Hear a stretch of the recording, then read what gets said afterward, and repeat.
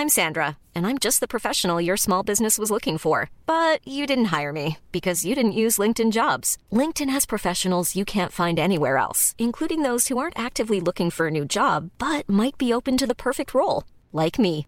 In a given month, over 70% of LinkedIn users don't visit other leading job sites. So if you're not looking on LinkedIn, you'll miss out on great candidates like Sandra. Start hiring professionals like a professional. Post your free job on linkedin.com/people today.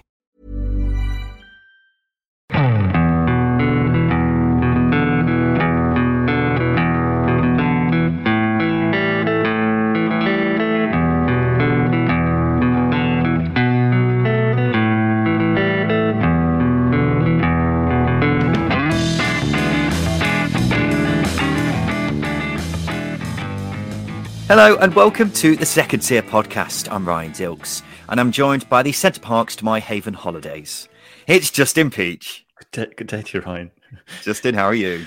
Yeah, really good, thanks. It's been an enjoyable weekend for me. Not obviously on holiday at Centre Parks, otherwise it would be a disaster. Obviously, it would just be like something from The Walking Dead, wouldn't exactly. it? On the show this week, we're joined by Brady Frost from the Huddersfield podcast, and he takes that chance. Brady, how's it going?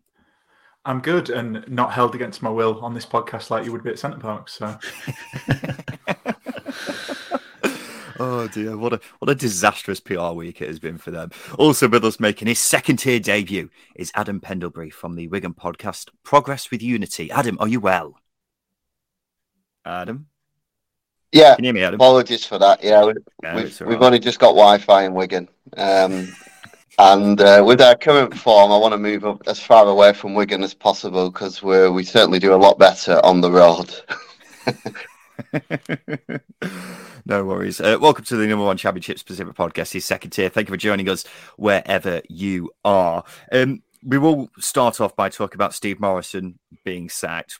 Well, we won't start off on the podcast about talking about that because that happens when me and Justin were recording our middle bit, which we record separately to the rest of the podcast. So me and Justin will talk about that in the news section of the podcast. But otherwise, we're here to talk about all the games from the Championship this past weekend, as well as any of the news from the past few days. So let's kick things off with Huddersfield, shall we? Fresh off the back of sacking Danny Schofield, they got their second win of the season at home to Cardiff, kind of a El Sacico kind of situation in the end, wasn't it? They beat them 1-0. Brady, how was the game? It was your typical caretaker, scrappy win. We looked nervous at the back, which has been a theme for Huddersfield this season. Had a good bit of quality from Jordan Rhodes with the finish, but very kind of backs against the wall.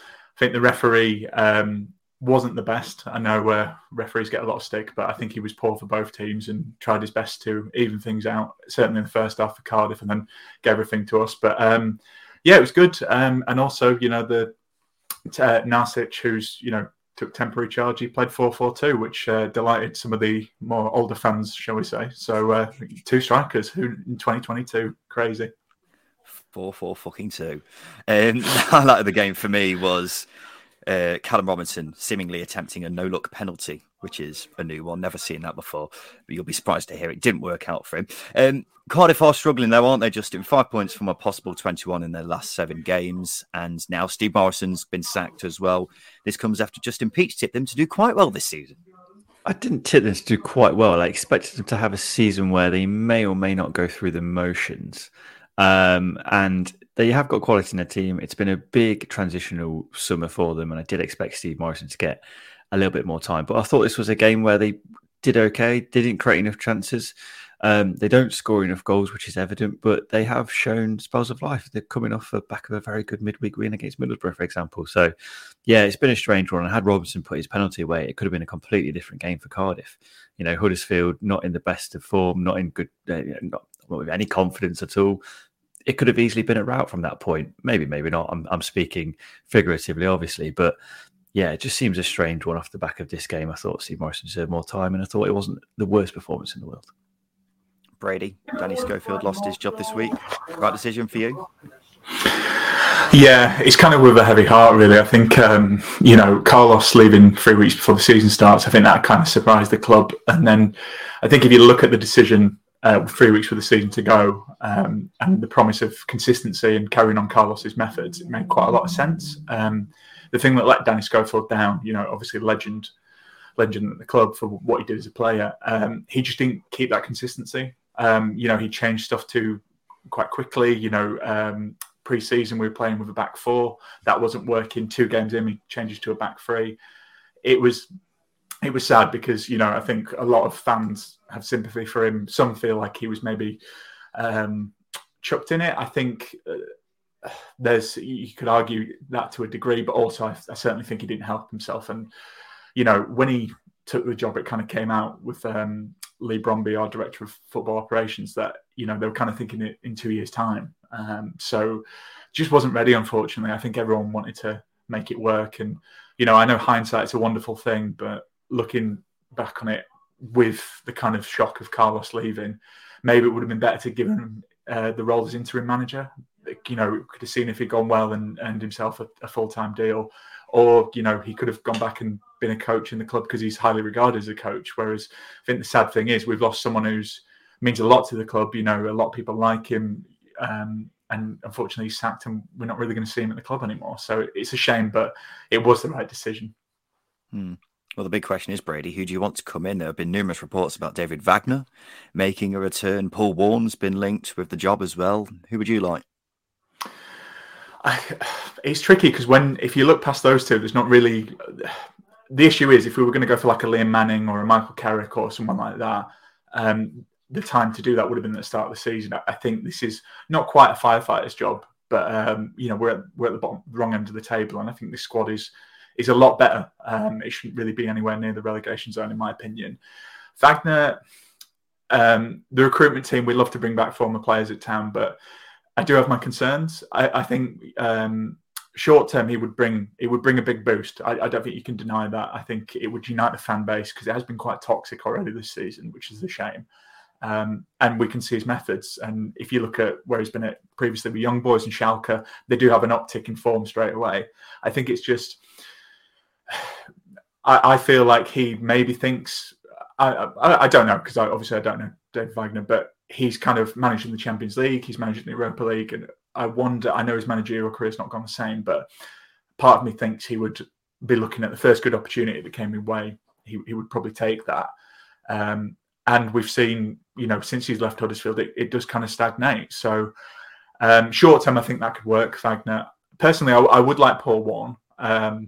This is no disrespect to Rotherham, and they're doing amazing, but they have previously been a bit of a yo-yo club in the Championship. I think they've started incredibly well, and I really like Paul Warne as a personality.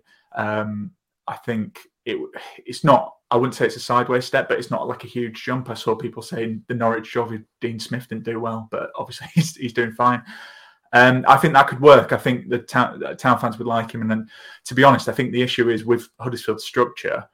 We have a director of football operations, and we've lost Carlos because of that, and lost Danny Cowley because of that. And I think we need a big personality to kind of not fight back, but also hold his own. And I think Paul Warne is that, and I think he deserves. I personally, if it wasn't my club, I think I'd be interested to see where he would go next from Rotherham, because I think he deserves a crack at and seeing how he gets on somewhere else. So yeah, Warne for me.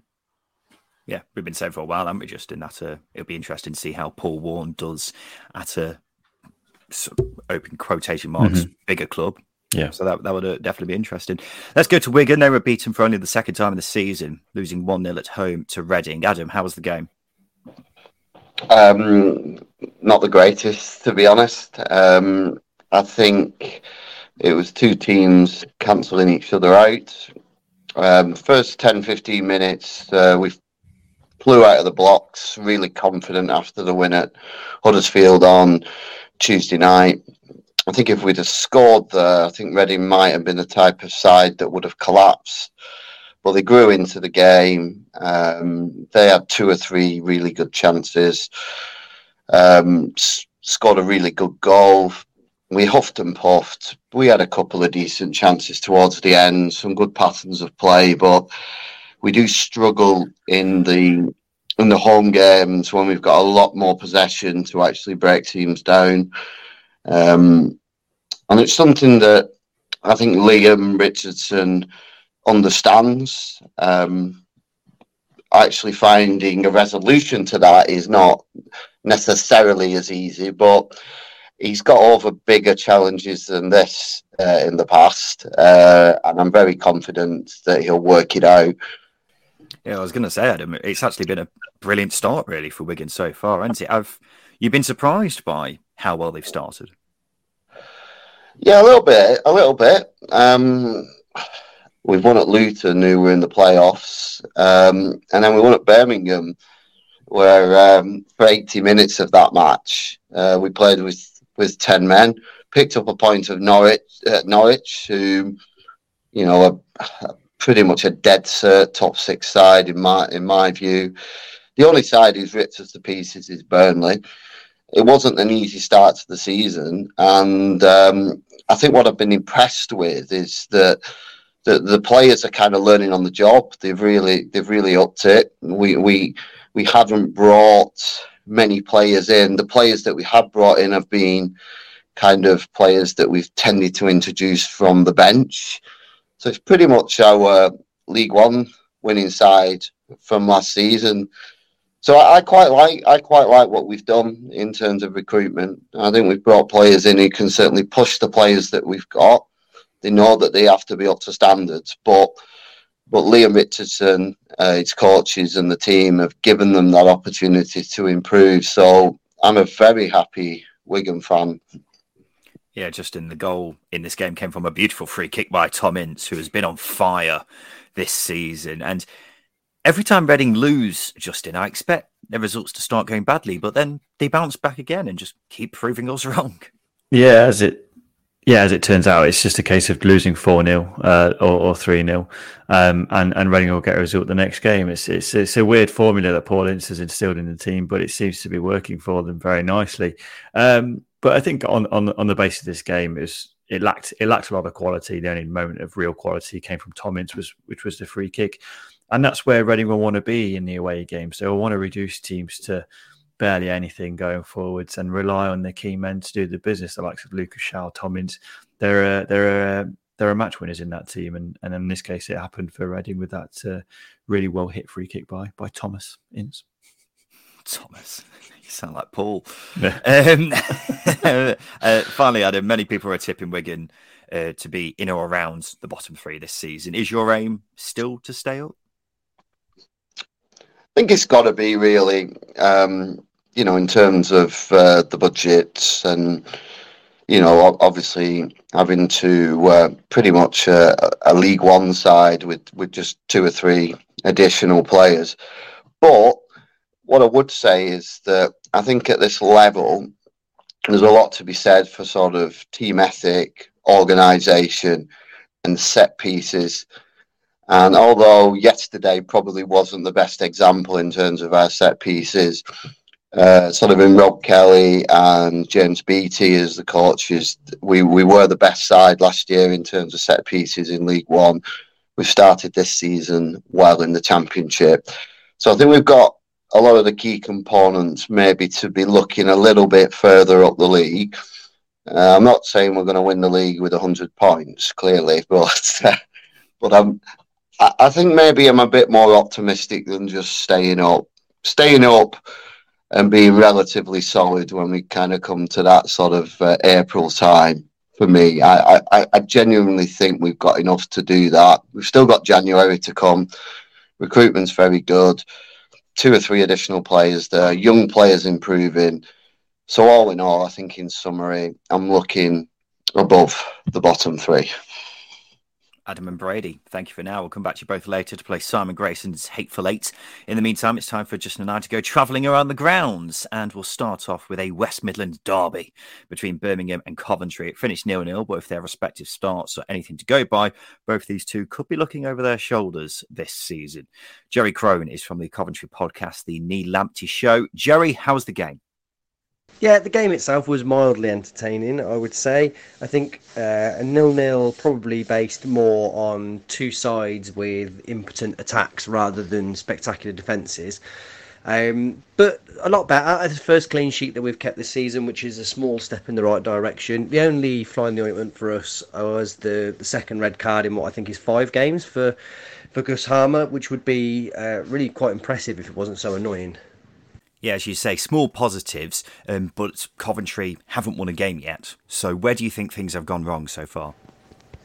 So a double whammy of the postponed home games has left us kind of behind in terms of how long it's taken all of the clubs to get up to speed and match fitness and things like that. Then the other thing is we lost Dom Hyam to Blackburn right at the edge of the window, and we had Jake Clark-Salter on loan from QPR last season who didn't return. So we lost our two best defenders, and Carl McFadzean was very good for us last season, but sometimes players have sort of one season too many, and it does look possibly like in a weakened defence and with ageing legs, he's not been terrible, but it's certainly a player on the wane. And so our defence has just been really, really poor. We've just given away goals, given away chances really easily. We have scored enough to be doing all right, and Victor still looks absolutely outstanding as usual, but the defence really, really, really needs shoring up. Yeah, you worried about being involved in a relegation battle? Of course, things can change very quickly in a few weeks' time, but is it something that's been on your mind at all? Well, I was expecting us to be in a relegation battle all last season, and I still thought we'd probably be in a relegation battle even as we were challenging for the playoffs. So, being a Cov fan and worried about being in a relegation battle, is a day-to-day struggle. So I would say I'm no more worried about it than I would be normally. But yeah, I think a lot of my mates and a lot of other Cov fans that I've heard have already sort of semi-resigned themselves to relegation this season. It's hard to know what would come and change for things to pick up significantly. There has been some talk of possibly being able to sign a free transfer defender, but that seems to be either Gary Cahill, who I don't think we could afford, and we already have that same problem as he has with Carl McFadzean, as I mentioned before, or Michael Hector, who I don't think we could afford, and you have to question why he hasn't been picked up already anyway. So I don't know. I think we can stay up, but I think it's going to be a struggle. Thanks, Joey. Yeah, Gustavo Hamer's sending off Justin was probably the most exciting part of this game. Who'd have thought you'd get sent off for kicking someone in the head? The honey badger, or is that what we call him? The Hamer badger, that's the one. Hamer badger, yeah. The Hamer badger, yes. I mean, yeah, it's not really a surprise that he's kicked someone in the head because he's got that edge to him, and that's what makes him a good midfield player. Lost his discipline a little bit, but he does bring a lot of quality to this team, so you can sort of forgive him in a way. But at the same time, it was a bit of a naughty tackle. I can't remember who it was now on the floor of him. Hannibal, that's the one. Yeah, it was a bit of a naughty challenge from Hannibal. So, yeah, not going to condone kicking someone in the head, but you can understand why he's frustrated to some extent. But yeah, frustrating for Coventry that he wasn't on the pitch, because maybe they could have grabbed something if he was available for the full 90. It's a part of his game that really lets him down from a Coventry's perspective. From a neutral perspective, it's great entertainment because you never know what's going to happen next with him. Coventry remain the only team in the Championship yet to win a game this season. On the DEFCON scale, how worried are you about them going down this season? Justin, DEFCON 1 being, they'll be fine. DEFCON 10 being, they're in serious danger. DEFCON 10? Is there a DEFCON 10? I thought it just went up to 5, but for the sake of this, it goes up to 10. Okay, that makes it actually a bit easier for me because I can say DEFCON 5 in that case. I'm still in the middle as to whether or not they might be in a relegation battle or not. I know a lot of Coventry fans will disagree with me, but my thinking and worry about it is they're obviously winless. I know Mark Robbins has stemmed that tide of defeats with the back-to-back draws, which is it was much needed. But what worries me is the depth of the squad. It needed additions in the summer. They've got a relatively inexperienced back line in terms of games. Apart from McFadzean and Rose, they've got Panzo and Doyle in there. Played very well against Coventry, I should say. Against Birmingham. But it is inexperienced to some extent with those two in the side. And there's a lot of games for them to play. They've got 10 months of football to fit into 9 months because of the World Cup. I've said this before. And they've also got a backlog of games, which was increased last week because of the postponed fixtures. So that's what worries me about Coventry. But they do have quality in their team. I do think they'll get up and running. It's just whether or not they've left it too late. Yeah, I think they should be fine. The squad is simply better than at least 3 other teams in the division, which is the main reason why I think they'll be fine. There are obviously causes for concern. Selling Dom Hyam late in the window and not getting a replacement in was a strange move, and how will they cope with the extra games caused by the pitch chaos at the start of the season? They're both small worries for me at the moment, but you get Callum O'Hare back in the team, you get Gyökeres and Godden back in goal-scoring form, things will instantly start getting better because they have got some good players, Coventry, haven't they? They've got a good manager in Mark Robbins as well. So I'd be surprised, personally, if they were still in a relegation battle in, I don't know, 5 or 6 months' time. But Birmingham had 1-2 on the bounce prior to this. They came the closest to winning this one as well. I think a lot of this is down to the introductions of Christian Bielik and Taif Chong in midfield for me, Justin. They're just two players who really should be playing for teams looking at going up, as opposed to one who will be happy with staying up. Yeah, definitely. I mean, Birmingham have got two very good midfielders in there, haven't they? They've got Chong, who can create, he can drive the team forward, and they've got Bielik in there, who, on his day, probably prior to his second knee injury, was the best midfielder in Championship for Derby. He's a quality player and he brings a lot to the team. But at the same time, it's that secondary that might impact him. But they those two do add so much quality into that midfield. And with a team that's going to work hard around them, it's going to help them massively keep the shapes solidly. And it gives John Eustace that ability to play through the thirds, which they've not had for I don't know how long. Because if you look at Gary Gardner, for example, not a composed midfielder with the ball, especially playing through him. So if you've got Chong and Bielik in behind Bakuna, there's a lot of composure in there. Not quite as much in this game as they needed, but you saw it against West Brom that they do have that ability to play through the middle now, which can't remember the last time we were able to say that. Yeah, without a doubt. Do you think there's any team in football that has bigger hair than Birmingham City? Because you've got Hannibal, Chong, Sanderson's hair is somewhat big. It's just a lot of flowing locks in there, isn't there? A lot of hair. Blackburn could match them in terms of volume of hair. A lot of players for Blackburn have got some really, really impeccable hairlines and incredible length hair as well. So I look forward to that game, the hair derby, if we can coin it that way. I think John Ruddy's letting the Birmingham team down a bit, but still. Swansea got their third win of the season at home to Hull, beating them 3-0. Hull were absolutely shocking. Awful, in fact. They offered nothing going forwards, one shot on target all game, but defensively it was a complete and utter disaster class. The last goal, Figueiredo passes it straight to Pirro. It was a gift, but the second one it's just embarrassing, wasn't it? I'll be surprised if anyone's listening and hasn't seen it yet on Twitter at very least, because it's been posted about a lot. And I can't even work out what's happened, Justin. Initially, I thought the goalkeeper, Nathan Baxter, tackled, was it Figueiredo? Yeah. But it didn't look like there was much contact. It was very, very strange. The bottom line is a fourth straight loss for Hull, Justin, and after a decent start, things seem to have gone very badly very quickly. No, absolutely. I think, just to jump in on that incident, I think Figueiredo may have kicked his own ankle, and if anyone's ever kicked their own ankle with a football boot, my goodness, it is so high on the pain scale. So it's a bad time to do it as well. A terrible time to do it, and obviously sort of summed up Figueiredo's performance in a way that he's sort of self-harming after that. But it was a disastrous performance defensively for Hull, and I don't think Swansea could have had an easier day in front of goal. The amount of times they broke through into the final third was quite scary, actually. I think from a Hull perspective, I think Pirro would be very disappointed he's come away with one goal in this game. The amount of times he broke through, I can't offer much in terms of constructive feedback for Hull on this game. It was absolutely dire, and I think it's been leading up to this point for Hull. The amount of chances they've been conceding week by week and the amount of goals they've been conceding week by week has just been increasing, and unfortunately it's got to a point now where they're so bad defensively that it is impacting them going forwards because they're on the back foot. In this game, what really worried me the most was how easy Swansea found it going through Hull, passing through Hull. No press. They weren't exactly solid structurally either. It was a sight to behold, I think, from a Hull perspective. Yeah, that's one way of putting it.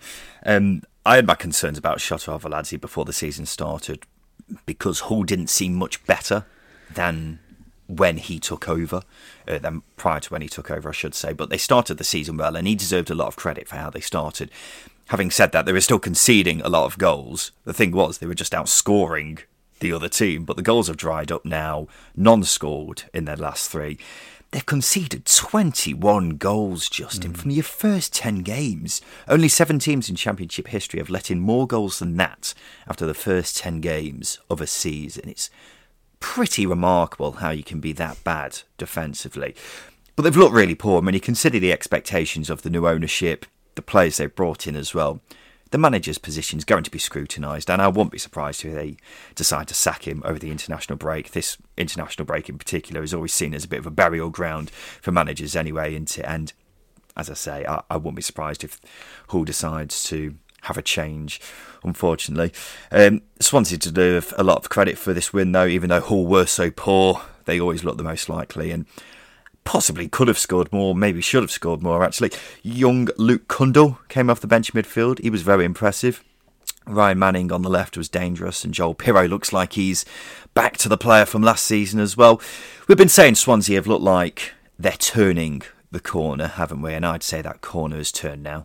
Yeah, absolutely. They're starting to hit their stride. It took them a lot longer last season to get into that position, but they are looking much better. I think Martin showed that he can be tactically a little bit more flexible as well. Obviously, he went back to a 4-4-2 the other week, and in this game he's gone back to a back 3 with wing backs, and it's a system that worked really well. As I said, Hull were bad, but Swansea took advantage of that, and I don't think you could have said that this time last year.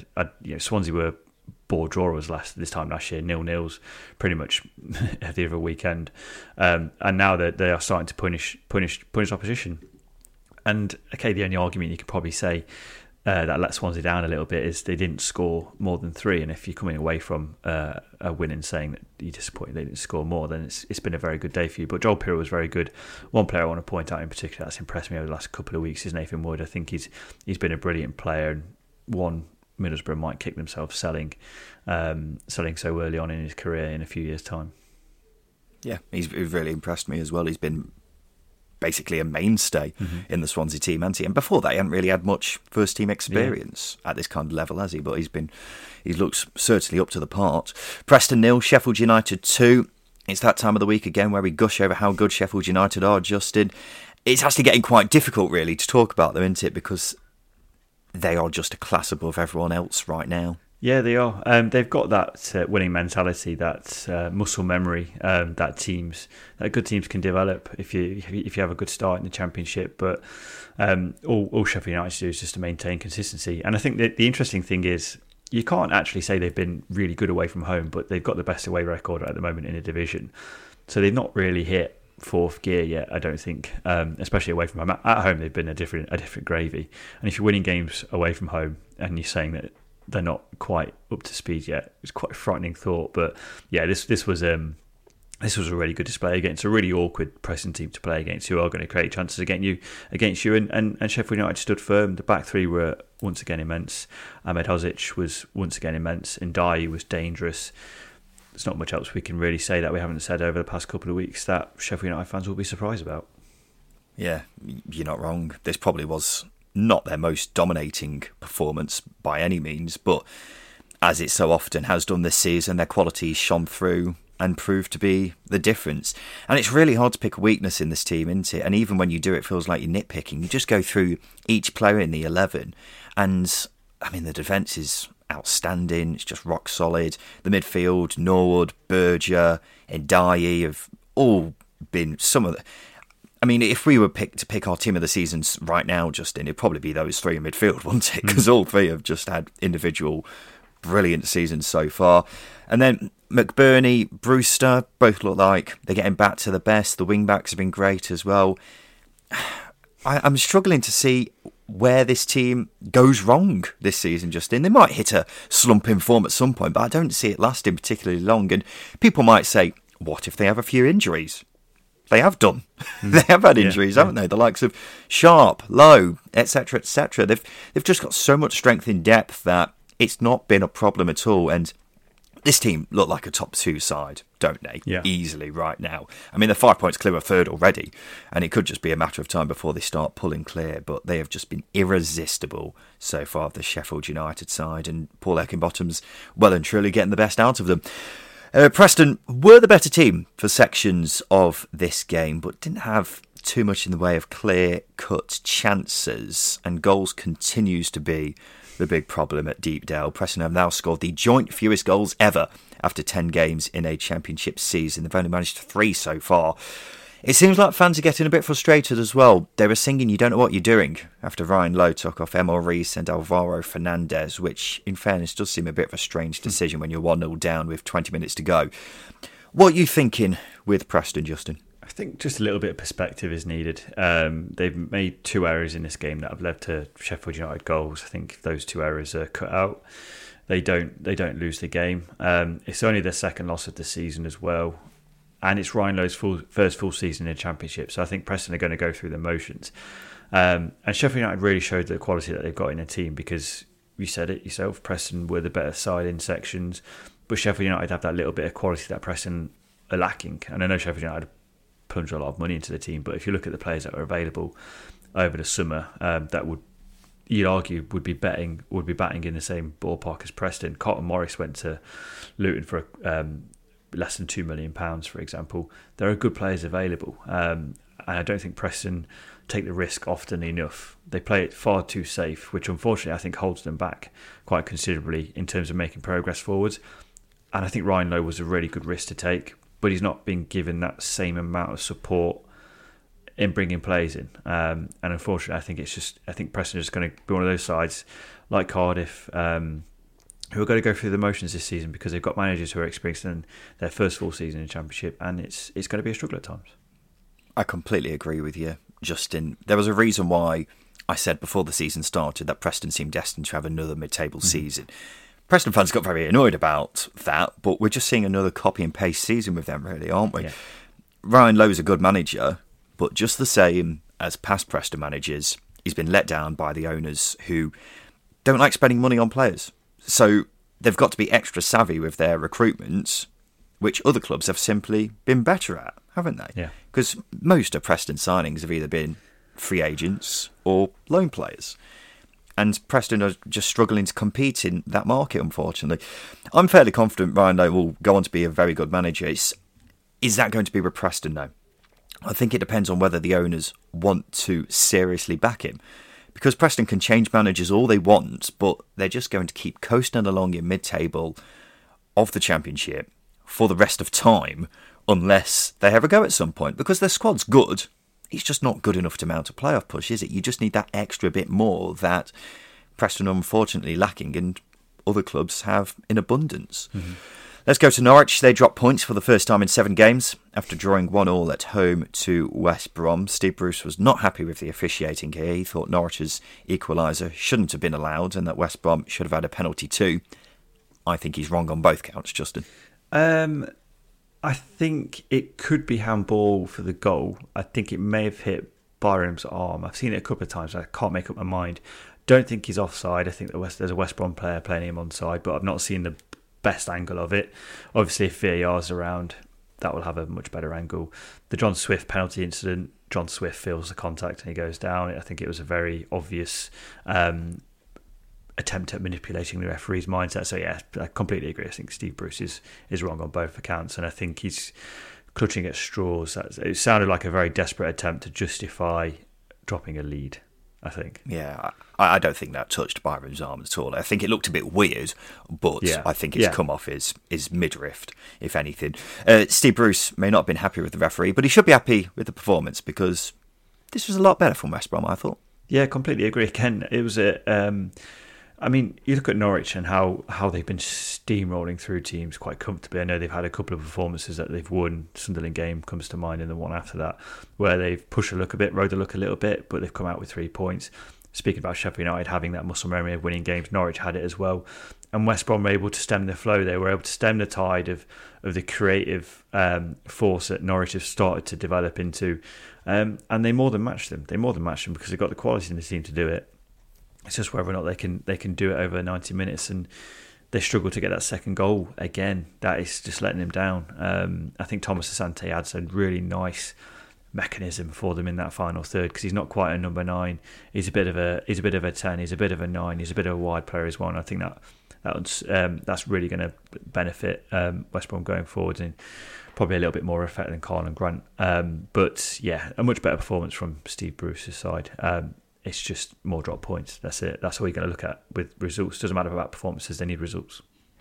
What you're saying is Thomas Asante is a 9.5. Yes, that's a good way of putting it. He's a 9.6, I would say. Okay. Yeah. Okay, interesting. Still just the one win on the board for West Brom, but Steve Bruce said after the game that he still believes wins are close. The Athletics say he will remain manager beyond the international break. What do you think, Justin? Do you think wins are close? I honestly don't know. Because, as we said, West Brom's performances haven't justified their results. They've been a lot better than their performances. But performances don't get you into the top 6, results do. You can play horribly bad for weeks and win games 1-0, and no one will bat an eyelid. Frank Lampard did it with Derby. He got Derby into the playoffs playing shit, and no one batted an eyelid. And that's what it is. I've said it before, it's a results-driven business. That's letting Steve Bruce's side down. It doesn't matter how good the performances are if you're not getting wins on the board, if you're not getting 3 points, fans will get aggravated, media will turn against you, and so does the ownership at some point.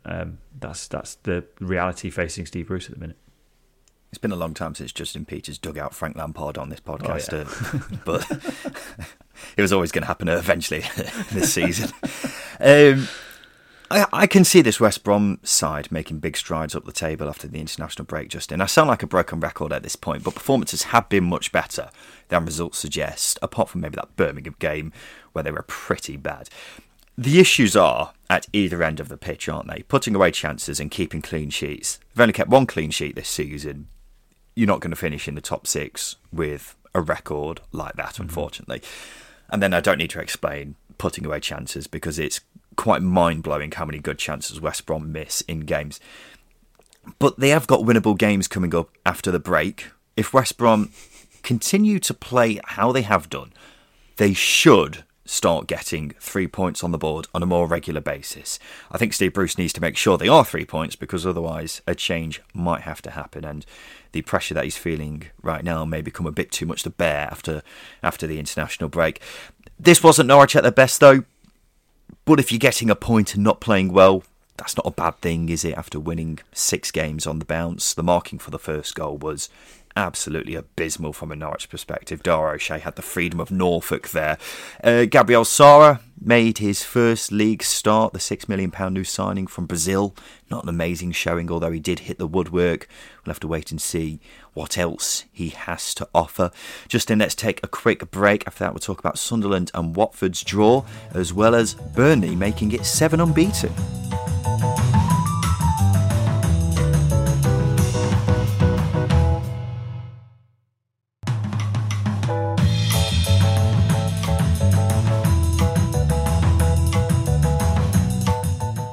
Welcome back to the Second Tier podcast. An 86th minute equaliser from 18-year-old Jurison Bennett gave Sunderland a point away at Watford. It finished 2-2.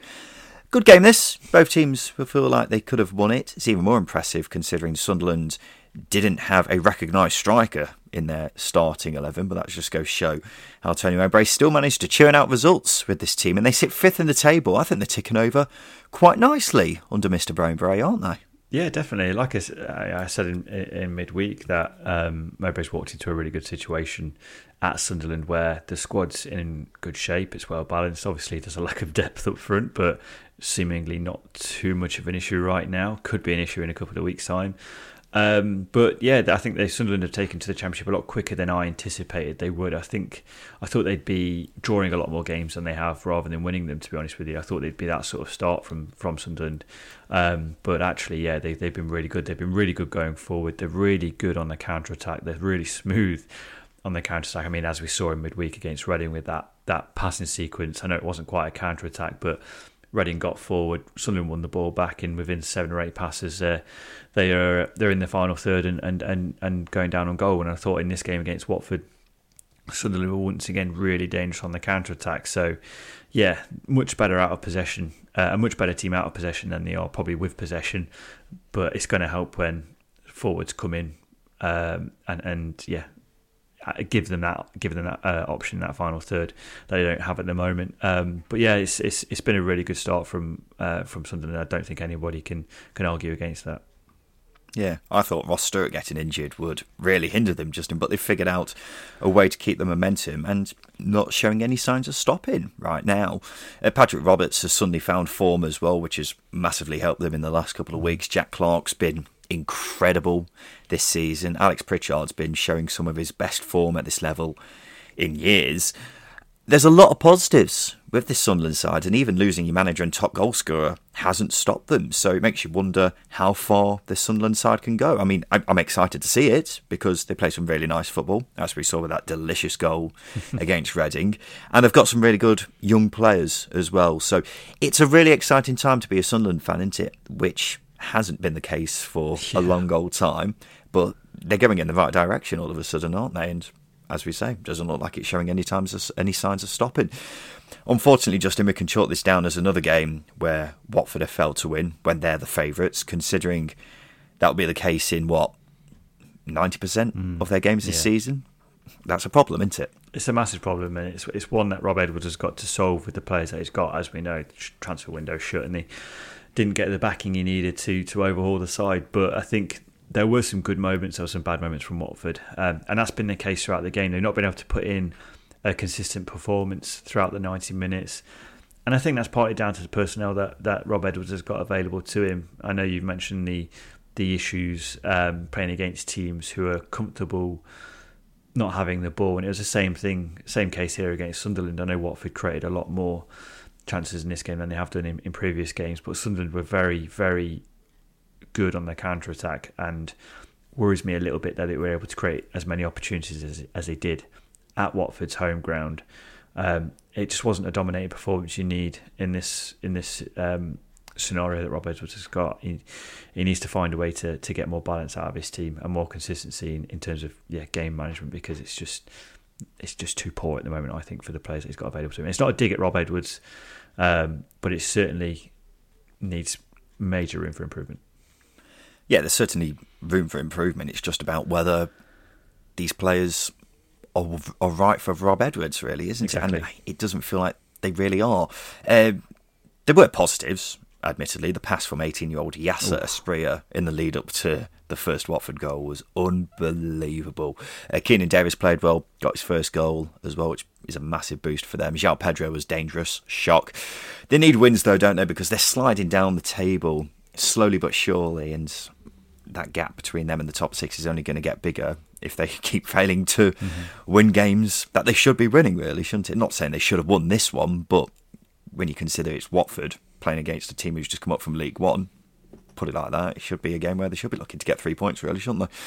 Burnley are unbeaten in 7 after winning 2-1 at home to Bristol City. A solid win for Vincent Kompany's boys. They dominated possession. Bristol City looked dangerous on the break, but they mostly dealt with it well. Jay Rodriguez has now got 5 goals in his last 7 games, Justin. He seems to be answering the question of who will be leading the line for Burnley very well, doesn't he? Yeah, I wrote an article at the start of the season. I had Jay Rodriguez down as one of the contenders for Golden Boot. And for me, he's just a perfect number 9. Probably at the wrong end of his career, but he's such the ideal number 9 at this in the Championship for a Championship forward, because he's not quick, but I don't think Jay Rodriguez has ever been quick. But for a player of his size, his movement is great. He's a yard quicker than most defenders.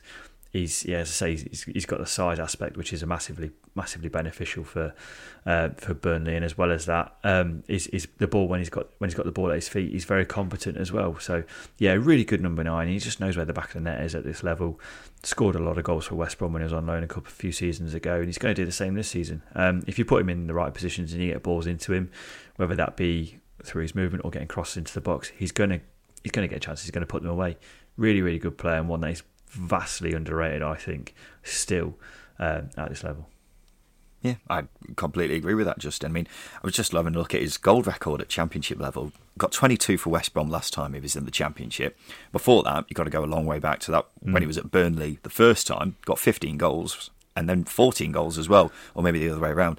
And then you look at his goal record in the Premier League in recent times, maybe not as good, but still at this level, he is a mighty good player, isn't he? Justin, we haven't visited the Burnley going up basket in a while. Last time we checked, you had one egg in that basket. I know you're being careful about not putting all your eggs in that basket, but are you tempted to add another egg at all? Yeah, I think I will. I think I am really liking what I'm seeing from Burnley now. I was a bit unsure at first because I wasn't sure how they were going to sustain it, but they've been unbeaten in the last several games. They're looking really, really good at managing games. They're doing it still, I think, without a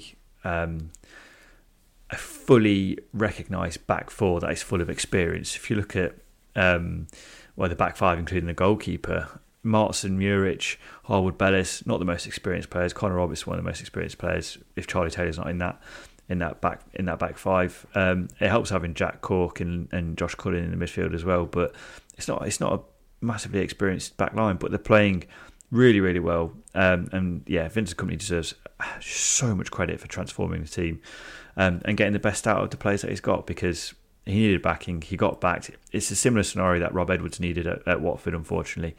Rob Edwards didn't get it. They're struggling. Burnley got it. They're not struggling. Simple as that. Behind Norwich and Sheffield United, they've been the next most convincing side for me, Justin. I mean, it helps when they have got as much quality in depth as they have. Nathan Teller, not been as great recently, but he's certainly showed in moments how brilliant a player he is. Josh Brownhill's been excellent. Rodriguez, as we mentioned, has been sensational. Martson, Harwood Bellis, two young players at the back who have really stood out for me as well. And then keep in mind, I mean, Scott Twine still hasn't had much of a go yet in this team.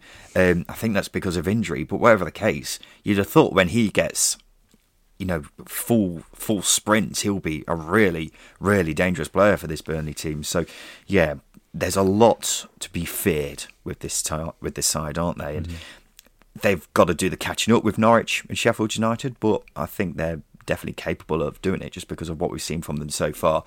Just making sure, Justin, is that 2 eggs you've got in the Burnley going up basket? I think it is 2 eggs. I could put a third one in. Obviously, we're going into the international break, but we'll see how they come out of that international break when Kompany's got a little bit more time to spend with his team. So, I'm very excited. Very, very excited. 2 eggs, possibly another after the international break. Nahki Wells got on the score sheet for Bristol City, which meant he scored more goals at Turf Moor for them than he did in a Burnley shirt, which I liked. In the late game on Saturday night, Middlesbrough and Rotherham played out a goalless draw. How did Middlesbrough not win this, Justin? Clearly the better side. The issue before hasn't really been scoring goals, it's been keeping out, and this was the complete opposite here. Yeah, definitely. It's frustrating from a Middlesbrough perspective because we've been waiting for this sort of performance for a while, where they dominate, where they are the better team throughout the 90 minutes. But unfortunately, they just couldn't transform that into goals. And they had chances. They were very good at getting the likes of Watmore and Muniz into good areas. And Matt Crooks as well was good at doing what Matt Crooks does, arriving in the box and being a right hassle for opposition. But I think it's going to be down to confidence that they weren't able to get the ball over the line. They've been going through the mill. Fans have not been best pleased, to say the very least. I saw a tweet that made me laugh where a Middlesbrough supporter just wanted them to underachieve in peace, which made me laugh. It's quite funny how quick perspective changes for sides. And I know I'm going to hear you in a moment say, I still think Middlesbrough will get going under Chris Wilder. But again, they're another team that are running out of time if they want to meet their objectives because they need 3 points. Justin, I think Middlesbrough can still keep going under Chris Wilder. I just think they need a bit of luck to go their way. That's all it is for me. I continue to be hopelessly optimistic about them, even though I constantly wonder why. But let's give some praise to Rotherham, Justin. I mean, this wasn't an amazing performance. They were very much hanging on by the skin of their teeth in this one. But only Sheffield United and Preston have conceded fewer goals than them, and they were rock solid in League One last season. And we've been saying if they carry that over into this season, they'll have a great chance of staying up. And so far, that's what we're seeing into it. Yeah, absolutely. Rotherham, compared to their last couple of seasons where they've been in the Championship, they've convinced me more that they're a very good side, and perhaps we undervalued what they can bring to the Championship when we were putting together our pre-season predictions. And easy to do. We don't have too much insight on League One teams, but they've managed to carry over their habits from League One into the Championship, a bit like Wigan, and it's paying off for both of those sides, which is a massive, massive plus. And I think, any Rotherham fan who says sitting 8th in the table after 9 games, 14 points on the board, 6 goals conceded, I'd bite both your hands off and maybe your feet as well, because, as I say, they've been far more convincing in this season than they have been in any of the last few Championship seasons, probably going back to the mid 2000s under Ronnie Moore. They've been really, really good, really, really solid, and Paul Warren's got a really, really good base for them to build on. If they can get to a point in the winter where they're in a good place come January and they can add to their team, they'll be absolutely fine this season. There you go, ladies and gentlemen. Make sure you keep your feet away from Justin Page. Luton won for only the 3rd time this season, beating Blackpool 2-0 at home. That lovely goal from Reece Burke. What did I say? Blackpool. Sorry. Beating Blackburn 2-0 at home. Lovely goal from Reece Burke. Not very often you see a centre-half scoring with his side foot from 25 yards out, but that was absolutely delicious. Carlton Morris has now scored 6 goals in 6 games. The man is on fire, Justin, and I know you are the chief of the Carlton Morris fan club. Oh, absolutely. The fanzine I have Carlton Morris. It's borderline obsessive. May get an injunction from him to leave him alone, but why not? It's he needs praise. He needs shouting from the rooftops, actually, because I've said it so many times over the past 2 or 3 seasons. He's got everything in his locker, absolutely everything you need in number 9. I don't know what his stronger foot is, because his left foot finishes are incredible. He's good in the air. He's good with the ball at his feet. He's so good at dribbling as well, which again is frighteningly weird for a number 9 of his size. He's just an all-round goal scorer. I had an argument with a Norwich fan at the start of the season about Carlton Morris being able to get into the Norwich team right now. He absolutely can. He'd be a shoo-in for any team chasing promotion, and Luton could well be one of those teams if they can find consistency and repeat the performance that they put in against Blackburn, because he's a goal scorer and he'll be a massive benefit to any team chasing top 2, top 6. It's a big shout, but I think he's definitely got the capabilities of being a Premier League striker, just because he's a big physical boy, isn't he? Quick, strong, good in the air. A lot of boxes ticked there, isn't there? Blackburn couldn't follow up their win against Watford. They've got some very winnable games coming up, though, so we'll be hoping for better after the international break. Millwall 2, Blackpool 1. Millwall, good value for this win. New signing Zion Fleming looked dangerous and was unlucky not to get on the score sheet, although he may argue he should after the first goal was given as an own goal. I'm not sure about that one. Benik Afobe got on the score sheet too. This result takes Millwall up to 13th after a sloppy start to the season, but I've noticed that they've gone from drawing loads of games to not drawing any games now. They've only drawn the 1 game so far, so it's either win or lose most of the time with them. For Blackpool, Charlie Patino got on the score sheet in his first start since coming back from injury, on loan from Arsenal. A lot of people are very excited by him. But Blackpool have very quietly slid down the table, Justin. They sit 19th. They've just 1 win from 6, which completely passed me by. But are you concerned? No, I'm not concerned. As I say, they've had a couple of injuries. The loss of Josh Bowler is a massively significant one, so I think Appleton's got to find a way to get around that. But if you take the performances, Corbiano and Jerry Yates into account in this game against Millwall, they were very good, or at least they're very solid games. But as I say, he's gone to a back 3, for example, which I know he's deployed at times, but it's a slightly new system. He's got to find a way to get more out of that front 3. To fill the void of Josh Bowler. And he has had injuries to contend with as well. He's got to find the balance. I think the key thing for Appleton is finding that balance in that back 3 or back 4, whichever ones he deploys to get the best out of his team. But I think we said that Blackpool, again, another team that will go through the motions, and they'll be very happy with just staying in the Championship again after not really being able to invest in the summer. And it's not a massively experienced team either. A lot of loan signings came in. Not the most experienced players, but they've got quality in that team to get results, and I think they will do. It wasn't too long ago they beat Huddersfield and drew with Bristol City and Burnley. Really displayed some good habits. They'll get back to that again. Yeah, I'm a bit worried about how many goals they've conceded. Only Bristol City and Hull have conceded more goals than them this season, and the stats back it up that they've given away quite a few chances. So I think that's the main thing that Michael Appleton needs to work out. not sure why they're conceding so many goals, considering they've got the same personnel as last season, and they were very solid last season, weren't they? So it should be a lot better, and maybe that changes soon. Final game is QPR 0, Stoke 0. The main talking point from this game was a Stoke claim for a penalty. Penalty or no penalty for you, Justin? I'm making a penalty, I think. Not had the clearest view on it. It's one that could be given, one that couldn't be given. I know Alex Neil was very irate, but again, he's desperate for results, so can't really take that into account. Yeah, I think it probably was a penalty on the evidence that I saw, but it wasn't the most clear-cut and definitely not the most outrageous decision I've ever seen. So Alex Neil can range all he wants, but that's how it goes. Right, now it's time for this.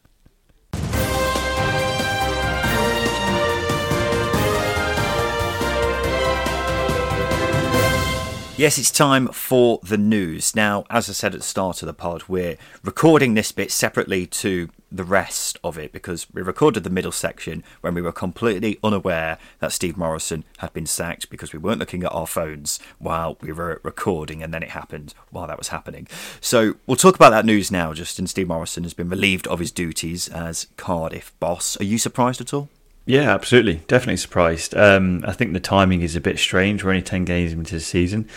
He's been given the tools to completely overhaul the squad so he can implement a new style of play. And yes, the results have been mixed. Okay, they don't score too many goals. They don't create too many chances either. But I don't think he's had all of the pieces of the puzzle in that final third for the full duration of those 10 games to really see what his style of play is about. I don't think they've been the worst defensively either. Okay, they've conceded 11 goals this season. It's not the best, it's not the worst defensive record. And okay, they're 18th, and this is where I expect Cardiff to finish this season, in around 18th or between 18th and 12th. I think that would be a fairly good progressive season for Cardiff under with a new style of play under a young coach who's in his first full season of management at this level. And I think.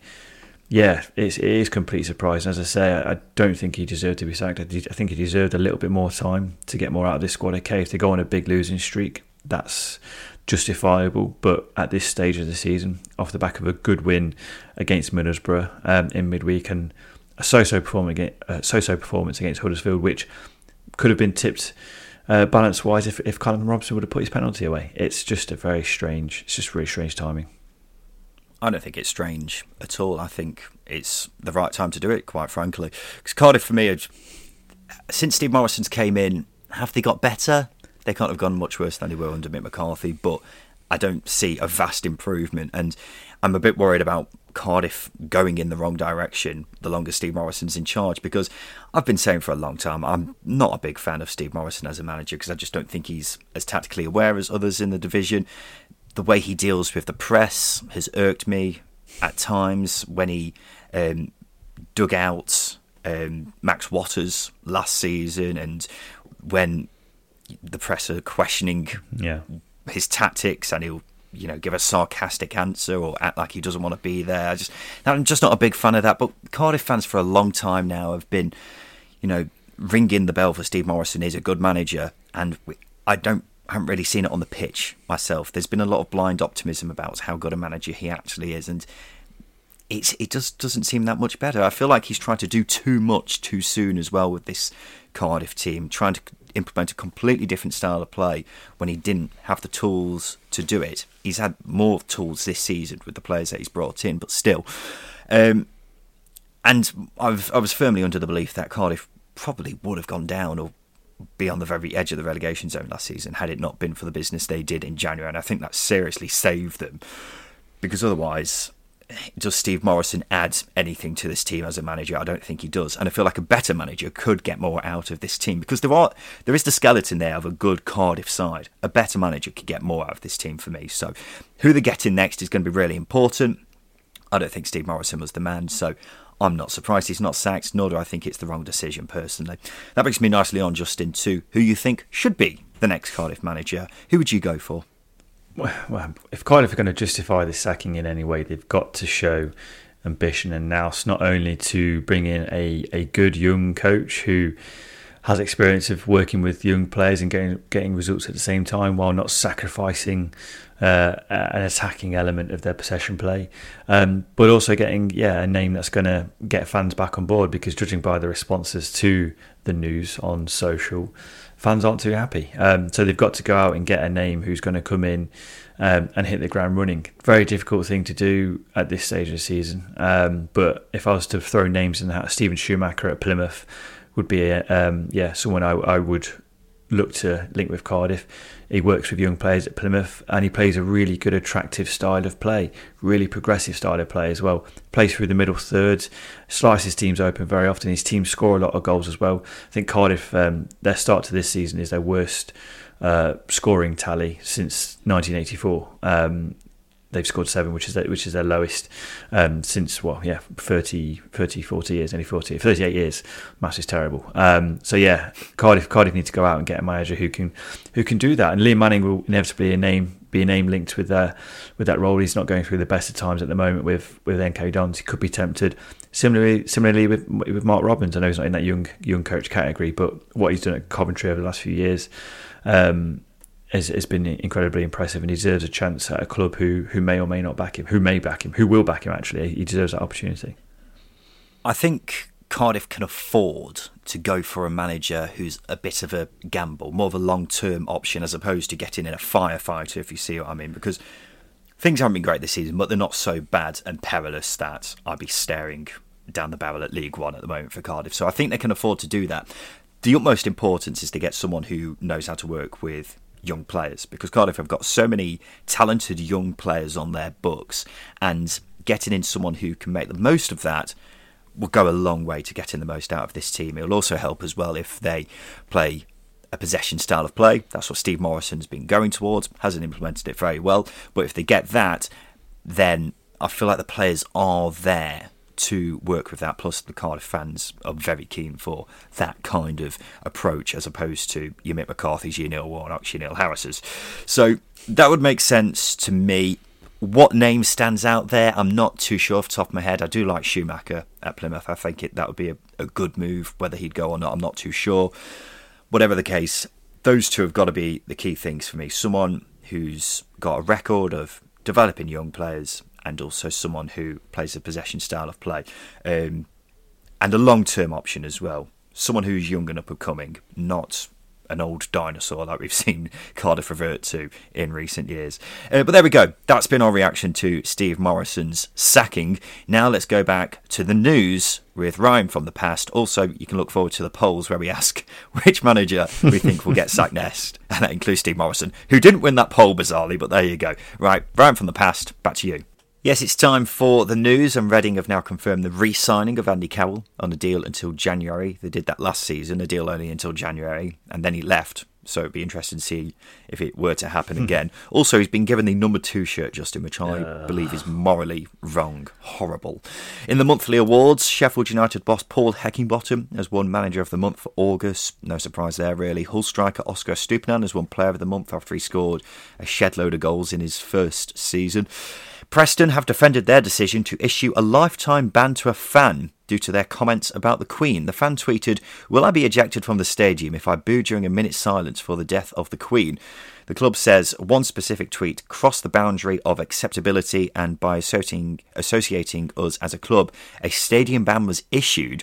As with all decisions, if the individual were to make representations as to why our decision was inappropriate to their actions, we will always listen. This seems ridiculously harsh, Justin.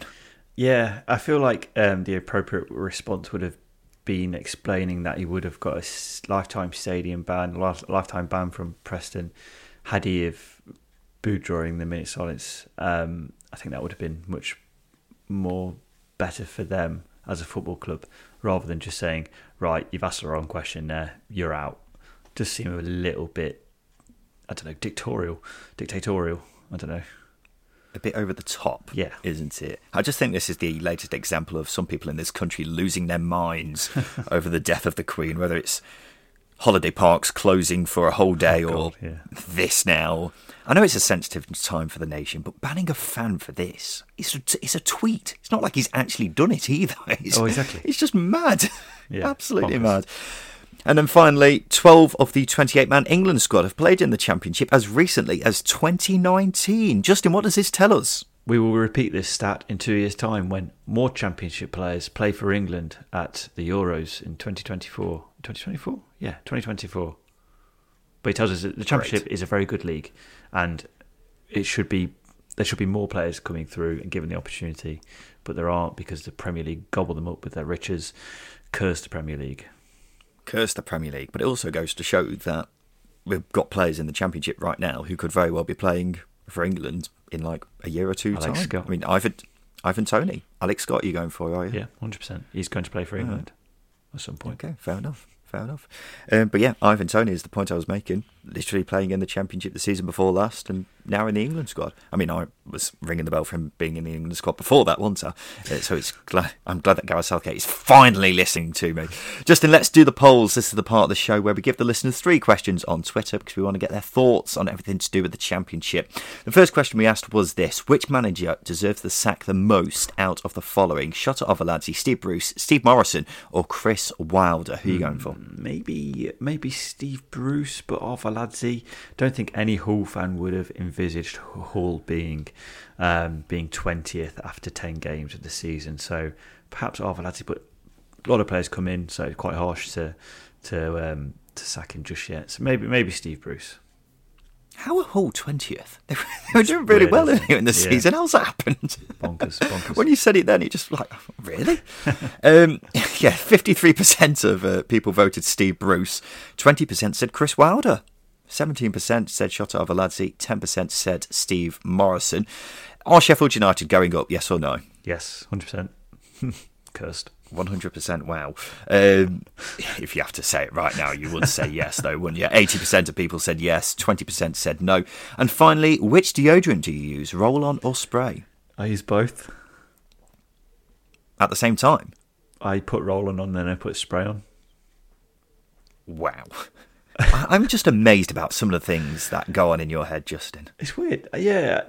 Since doing this podcast, it sort of makes me come across as a really peculiar person who probably should be under watch for 24 hours just to really gauge just how strange I might be. But yeah, I put roll-on on and then I put spray on. I think that's a completely normal thing to do. I'm double guarding. I'm giving myself not just 48-hour protection, but 92-hour protection, 88-hour protection. And my maths is failing me right now. It doesn't explain the stench that always comes from me when I see you in person. Out of interest, what time did you get to the Derby match yesterday? I didn't go at all. You didn't go? I didn't go. Fair enough then. Yeah. What was the latest time you went this season? I got to the Plymouth game 15 minutes. I got to the Plymouth game 15 minutes late. I was working, in my defence. That is unbelievable. So uses both roll-on and spray deodorants and also comes to football matches 15 minutes late. What a ladies virgin, and gentlemen. Your words, not mine. Right, now it's time for this. Hi, Simon Grayson here.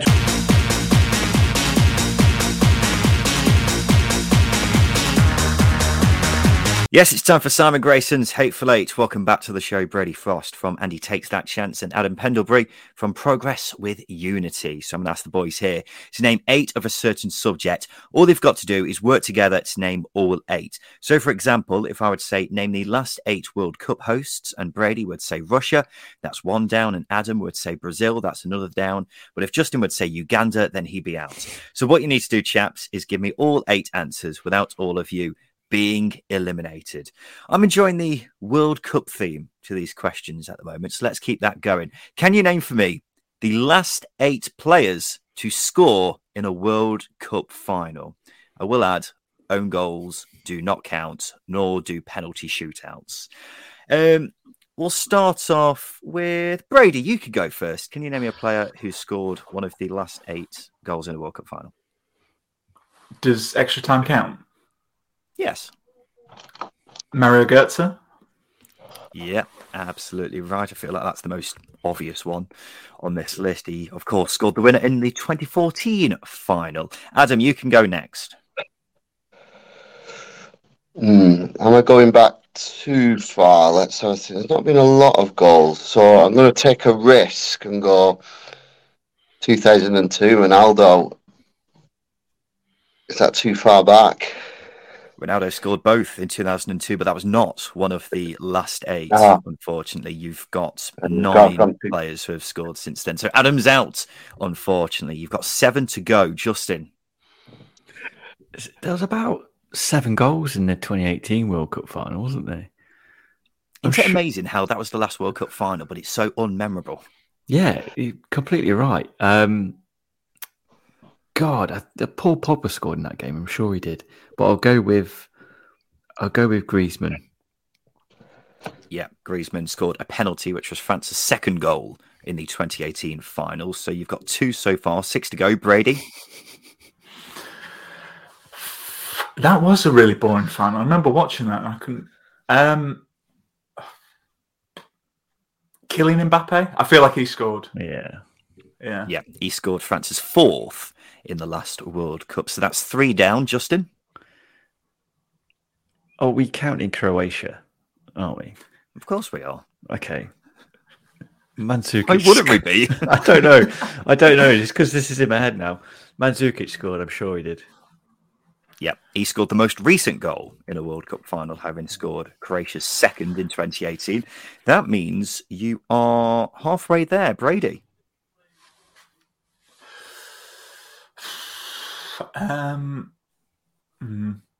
Well, if I'm going to go with Justin's method of not counting Croatia, because he just obviously hates Croatia for some reason, I don't know if it's out, but Andre Iniesta? Iniesta scored the 7th most recent, so that's absolutely correct. Scored the only goal in the 2010 final. Justin, 3 to go. Most recent, so there's one before him. Yes. Okay. 2006. That was Italy, France. I can't remember that game at all. Zidane scored a penalty. I want to say that may have been the equaliser, but I'm not completely convinced. So I'm going to go with Ivan Perisic back on Croatia. Yeah, Justin's counting Croatia now. He scored Croatia's 1st in the World Cup final last time. So you've got 2 remaining. Brady. I'm going to have to go with the France game. So we've had Pogba, Mbappe, Griezmann. I will point out you haven't had Pogba yet, actually. Oh, okay. Well, I don't know if I honestly don't remember anything about that final. World Cup stopped for me after England go out, so it's normally quite well before. Yeah, I'll go Pogba then. I can't think of anyone else. Paul Pogba.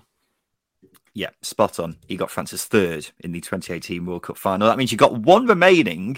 Justin.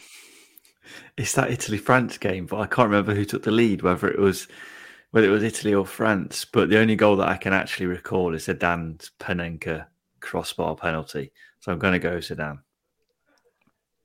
You're right. Zidane did score, but that wasn't one of the last 8. There have been 8 different scorers since him. That means it's down to Brady. Can you name the final goal scorer, Brady? Oh, Justin, you normally bail everyone out on this. Big crap this year.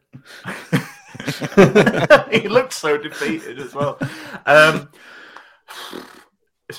Right, if Italy scored 2006, I think we've now got the other goals. For context, I was 12 in 2006. I'm going to go Del Piero. It wasn't Del Piero. You were thinking about the right game. You were looking for Italy's equaliser. And it's often forgotten that prior to getting obliterated by Zidane's head, it was actually Marco Materazzi who scored the equaliser. So there you go, boys. You've fallen at the final hurdle, which is such a shame. Damn it. But I knew that as well. I knew that one as well. You should have said it then, Adam, instead of saying Ronaldo. But there we go. This has been the Second Tier Podcast, ladies and gentlemen. We'll be back again on Thursday. We've got an international break coming up, so I don't know what we'll actually be talking about, but me and Justin will come up with something, I'm sure. So we look forward to seeing you on Thursday. But a quick thank you to our guests on the show this week. It's Brady Frost from the Huddersfield Podcast, and he takes that chance. Thank you for your time today, Brady. No, cheers for having us, lads. Also with us, making his second tier debut, a successful debut at that, is Adam Pendlebury from the Wigan Podcast, Progress with Unity. Adam, thank you for your time today. Yeah, thanks for having me, and I'm certainly going to do a lot of revising before the next time. I should hope so as well. This has been the Second Tier Podcast. I've been Ryan Dilks. I've been Justin Peach. And a big thank you for listening.